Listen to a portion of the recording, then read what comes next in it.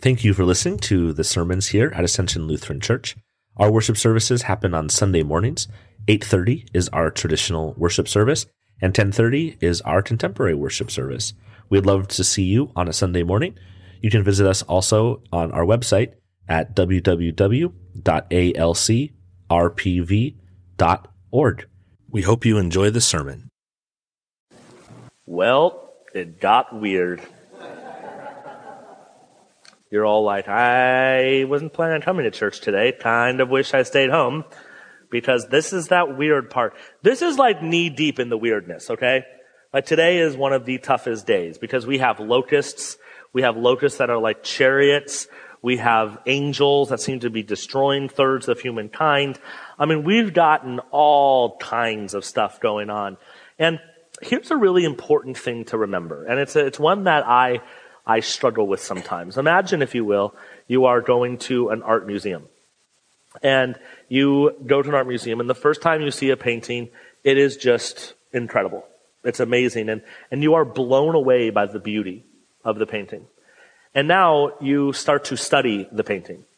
And you start to study the history of the painting and the meaning that the painter had behind it and the reason he used reds instead of greens. And it becomes an academic study for you.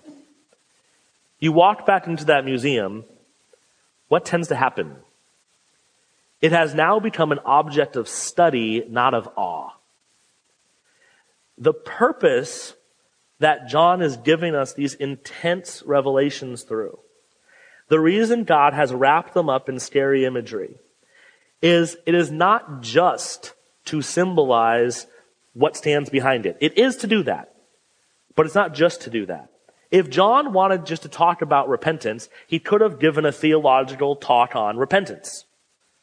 But John wanted more than that, and God wanted more than that. God wanted it to come wrapped up with emotion, and come wrapped up with a picture that does something inside of you. So the reason we have these locusts that are coming out, stinging like scorpions, dressed up like a chariot, because it does something in us, right? I don't know about you, but after we just read that, after we heard that, it's kind of hard to say thanks be to God. Did it feel a little funny to you? You're like, yeah, thanks for that. But that's the intent. So are we going to talk about the imagery there and its symbolism? Yes. But I don't want you to lose the emotional gut punch that is going on in the midst of trying to academize it. I know it's not a word. But there is something important about sitting under those pictures and going, whew, that's intense and that's good. Just like there's something good about, and I have never done this, but I've heard it's just magical, walking into the Sistine Chapel and just seeing the enormity of that work. Having it not just be, oh, why Michelangelo did this, but having it be this wonderful work of art. So, we come to this scary, scary part, and we acknowledge that it's scary. And the thing is we are entering again into a cycle of 7. 7 is a complete number, right? So if you notice in your text, if you want to open up the Bible that we've given, that's right in front of you, or if you've brought your own Bible, that would be totally awesome. But if you notice, Revelation 8, then there was the Lamb opened the 7th seal, and there was silence in heaven for about half an hour, and I saw the 7 angels who stand before God, and 7 trumpets were given to him. What we're doing is we are transitioning into a new section of 7. Now, I want to show you something that I think is super cool. So my whiteboard, I've been going, there has to be a better way than that, right? Like this, there has to be a better way. And so I spent some time researching, and watch this. See that? Watch this. Shh. That's pretty slick. If you ever see my pictures show up over your worship music, it's because I'm just having fun. Just doodling. But this is pretty cool, so now we don't have to use a whiteboard ever again. But watch here. We have our cycle of 7. So the first cycle of 7 was, I'm going to get rid of that line and start here. The first cycle of 7 were our 7 seals, right? I don't have good handwriting without this, so we're our 7 seals. That's an A. Our next cycle of 7 are the trumpets. So here we are in the trumpet. We are then going to get a cycle of 7, which is an interlude. And then we're going to end with the bowls. These are the 7 cycles of 7 from the ascension, from when Jesus goes up to the judgment seat. That's God on the cross, or on the throne, and I'll give him a crown with orange.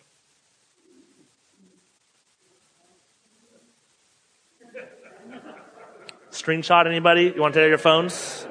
You're allowed to take your phone right now and take this because this is a pretty spiritual experience. I understand. 7 cycles, or 3 cycles of 7 with an interlude between the second and the third ones. You will also then notice that at this 7th one, it introduces our next one. So it brings us there. And so we are back to the beginning. What's a good way to prove this? Well, if you see, and if you flip back, remember when we saw the seals broken, and we had the 5th seal and the 6th seal, and in the 6th seal, the stars all got brought up like a curtain, and it says, where is it here? And all of a sudden, the stars of the sky fell to the earth, and the fig tree drops in winter fruit when shaken by a gale. The sky vanished like a scroll rolling itself up, right? So the end of the cycle of seals here, the sky totally disappears. Well, if you heard in the reading, what happens again when the trumpets get blown? Well, when we have the 4th trumpet, a third of the moon and a third of the stars were darkened. Wait, I thought we lost all the stars before. That's because that was the end of that cycle of 7. Now we're moving ourselves back to the beginning. Where are you living? Right here. You are in the midst of this. You know, the temptation is to say we're right there, but really, maybe we're right here. Right? We are in the midst of this. You look around and these visions that we just saw, they're happening, aren't they? The world is being destroyed. Stuff is being taken away. It feels like things are burning and just opened my news app this morning and another bomb went off and more people died. Right? Somewhere in the Middle East. It's like, what's happening? And this is why, exactly what we're about to read, is why the most common Christian prayer throughout history is a simple one. It's, come Lord Jesus. Come. When you don't know what to pray, when you see things broken that shouldn't be that way, come Lord Jesus. This is a mess. Come Lord Jesus. And that's what we pray as Christians. Because he's the only one who's able to make it right. And so we have this angel that starts this vision, and what he's doing is he's pouring out. If you look, another angel, the golden censer, came and stood at the altar. He was given a great quantity of incense to offer with the prayers of all the saints. And the golden altar that is before the throne, and the smoke of the incense with the prayers of the saints rose before God from the hand of the angel. One of my favorite images again. Your prayers are rising before God like incense fills a room. How glorious is that? And then God hears the cries of his people. He hears us crying, come. And then he responds. And he pours out this golden censer upon the earth. And if you want to in your Bible, if you have your own Bible, highlight that verse 5, and right next to it, Ezekiel 10, 1 through 8. Because in Ezekiel 10, something very similar happens, and it is an act of judgment. It's God's act of judgment against the earth. And so God is judging it. And here's a cool thing. If you see the word through, and he threw it onto the earth, this word through in Greek is in the perfect tense. We in English don't have a perfect tense. What the perfect tense means is it's an action that happened in the past, but its results continue into the future. So for example, if I were to write the word I ate dinner in the perfect tense, what you would know is I ate food in the past, but the results of me eating food, I'm full, those continue now into the present. Okay? So what's very neat is that Greek gives us the ability to say Jesus Christ died on the cross for the salvation of mankind. If that's in the perfect tense, the action happened in the past, but his results continue to this day, which is why we sing. And so the idea is that this throwing, this judgment is happening throughout the blowing of the trumpets. God's judgment is being poured out upon the earth throughout the blowing of the trumpets. I need you to see this next section because it's really important that if we go all the way to the end, in Revelation 9:20, the end of this section, you'll read something and it is so sad. Because look what it says. The rest of humankind who were not killed by these plagues did not repent of the work of their hands or give up worshiping demons and idols of gold and silver and bronze and stone and wood, which cannot see or hear or walk. And they did not repent of their murders or their sorceries or their fornications or their thefts. After all of this judgment happens, their hearts are still hardened against God. They still don't repent. The point of all of this is repentance. Is for the people who are here to see God for who he is and to worship him as such. And we still miss it. I want you to look at your blue sheet, and on the back of your blue sheet, I gave a quote here by a man who I think is very interesting, Paul David Tripp. And he says this: we forget that God's primary goal is not changing our situation or relationships so that we can be happy, but changing us through our situations and relationships so that we will be holy. God is in the business of making you holy, not happy. God is in the business of turning my hearts and minds to him and causing them to repent. He wants faithfulness. And so we see this imagery and we get afraid because we see all this imagery. But what God is saying is, come to me. I want to be with you. And we miss it. See, it's the same as Pharaoh. Because Pharaoh, if you remember in the Exodus, and what's fascinating about these is that all of these can tie back into the plagues that happened upon Egypt.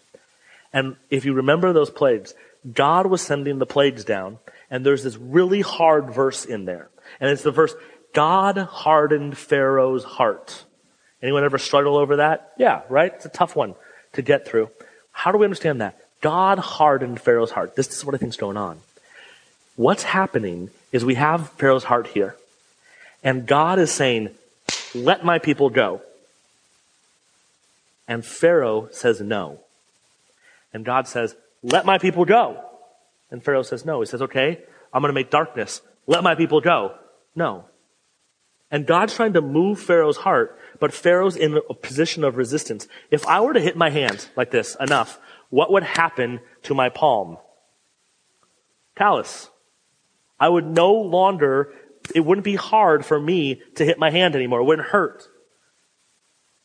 Ladies in the room, when you were in high school and some boy started asking you out and you did not want to go on a date with him, the first time, was it a little awkward to say no? Well, I may hurt his feelings. I don't want to, that may not be a good thing. And then by the 100th time he's asked you out, you're like, no, I've said no. I don't want to go with you. Right? You've hardened your heart against him. You don't care if he goes home and cries to his mom. You're like, I'm not going on a date. This is what happens to us in positions of God. We say no, and our heart begins to harden. And so God constantly was beating down on Pharaoh, and Pharaoh was pushing against God, and in the process, God hardened his heart. Because he kept saying, let my people go, let my people go. So here we have This mic stand is just like, or this thing is just whoop, it's going down on me all the time. Here we have God pouring out upon creation these judgments. And so we have the first angel, a third of the trees were burned up. The second angel, a third of the sea became blood. The third angel, a third of the rivers became bitter. And then the fourth angel, the sun and the moon and the stars. A third. Why a third? Right? Part of you goes, well, why a third? Well, the reason I think this a third is because a third is enough to be significant, but still enough to be merciful. Like I'm in classic God. Enough to be like, this is judgment upon the earth. But I'm not going to take it all away. You'll still have 2/3 that you can farm. You'll still have 2/3 of the water you can drink. But it's enough that you're going, I wish we had that other third. I think that's important. Always. God can't separate himself, guys. God can't just be just without being merciful. And God can't be merciful without being just. And so when we worship Jesus for who he is in his love for us, along with that is his justice. And it's a part of this is a third being destroyed and a third being destroyed. And then we have this eagle that flies across the sky. And the eagle goes, whoa, whoa, whoa. And basically what he's saying is things are about to get real. And now we have the locusts. And the locusts come out, and the locusts, so what we've moved from is this creation judgment to a spiritual judgment. And these locusts, Satan is the star that falls. He unlocks the key, and out come all these demons. And these demons are there to terrorize and to cause trouble. But notice that even the demons, they're only allowed to torture them for 5 months. Now, 5 months seems like a strange amount of time, doesn't it? But if you do a little bit of research, what you'll find is this. Oh, no. My Telecaster didn't go away. Go away. There we go. This is from a locust loving site. This is not from, Bible.com trying to make it fit. What's fascinating is if you count that up, the life cycle of a locust is 5 months. Yeah, isn't that cool? I mean, look at what God, so a locust lives about 5 months. And 5 months is also enough to be significant. Again, if you are being spiritually tortured for 5 months, you're going to remember that time, aren't you? But it's not forever. Locusts don't live forever. Locusts swarm, but really they're of no danger to you. Scorpions sting, but there's not a lot of them, right? Praise the Lord. There's only usually one scorpion. Now, combine those two, not good. Stinging, swarming locusts, which is the point. But the reason, why does this happen? Repentance. Why are these things out there? To bring about repentance. And what do? We harden our heart against God. What do the unbelievers do? They harden their heart. Because even after all of this happened, they still refused to repent.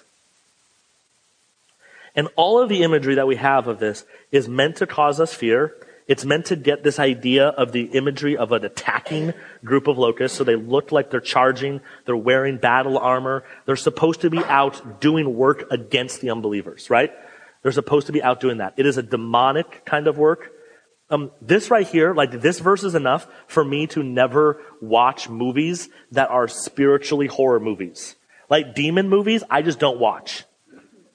You may watch them. Don't invite me over. I will not watch demon movies. Why? Because of this stuff. I think it's real. Rambo, whatever. I'm not going to be found in the jungle, chased by a predator alien. But some kind of crazy demonic movie? No, sir. Why? Because they are out to destroy you. Don't give them a little opening. Don't be like, yeah, I'll watch that movie. And then that night lay in bed going, what's going on? So no, I've just cut them out of my life. I've just cut them out, not in my house. And so, because of this, stinging locusts. No thank you. So, what happens then is the first woe passed, and now there's still 2 woes to come. Then we have this 6th angel, and they have this judgment that happens on the earth at a specific time, the hour, the day, the month, and the year. and they are out to judge. And we again come with judgment, and we don't understand what God does. But again, I refer you to the back of your blue sheet and a C.S. Lewis quote I found. If God is wiser than we, his judgment must differ from ours on many things, and not least on good and evil. What seems to us good may therefore not be good in his eyes, and what seems to us evil may not be evil. Worshiping God means saying, you are totally better than me, and I submit to your reality. I'm not going to try to battle my truth against yours. I believe your truth. And your truth is Jesus Christ. He's the way, the truth, and the life. And so I submit to that. And that's what it is to be a Christian. It's to submit to his way being better. And so here we have this season of judgment and repentance. In this second cycle of 7, trumpets being blown, reminding us of judgment and repentance. And I want to end by telling you guys kind of the way that I picture the judgment. We've talked a lot about the judgment seat when God comes back and he judges us all, which for some of us may bring about joy, others fear.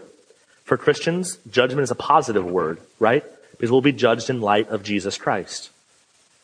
But the way I picture judgment is this. Imagine a huge arena, like a football arena. And every person in the world is filled with this football arena, okay? And God's in the middle on his judgment seat, on his big throne, much better looking than the one that I've drawn for you many times. And God's there, and every person is brought before him. And every person is judged, because this is what it says is going to happen. Every person who's ever walked is going to be judged. And all of us were looking down at this judgment. And every time God judges somebody, the whole stadium bursts into applause and says, that was the perfect judgment. God, wow, that's perfect. I never would have come up with that solution. Wow. We all will agree with his perfect judgment because he is the perfect judge. You see, we don't have to sit on the judgment seat and have every person brought before us. All we have to do is believe that God, in his perfection, will judge everyone perfectly.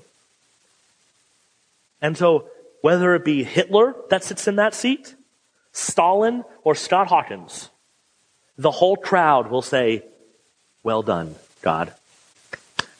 Perfect. And that's the God that we worship. You see, judgment is something for us that we believe in who he is. And so we believe that he'll do it perfectly every time. And we will agree with his judgments.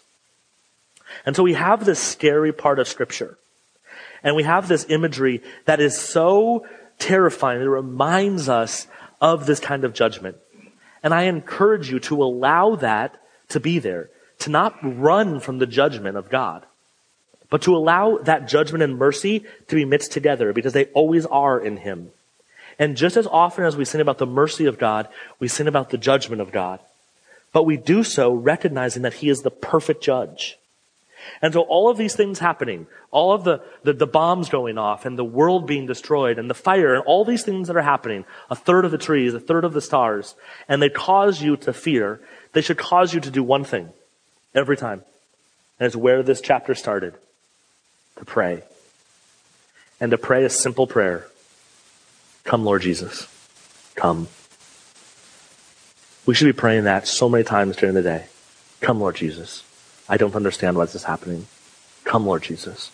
Judge. Make things right again. Come. Come, Lord Jesus. And then we will have the prayers mixed in that bowl, and we can submit and say, yes, your ways are better than mine. And so I believe in your perfect judgment, and I'll wait. And that's our job. Patient endurance. To patiently endure as all these trumpets are blasted.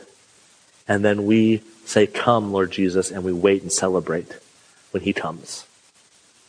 Heavenly Father, I thank you for this day. And I thank you for the people that you have here. Lord, we are your church, and we believe that you will do incredible things. Lord, help us to submit to your power and authority.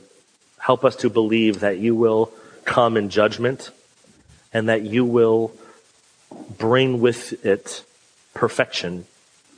So, Lord, we submit to that truth, and we pray, come, Lord Jesus. Amen.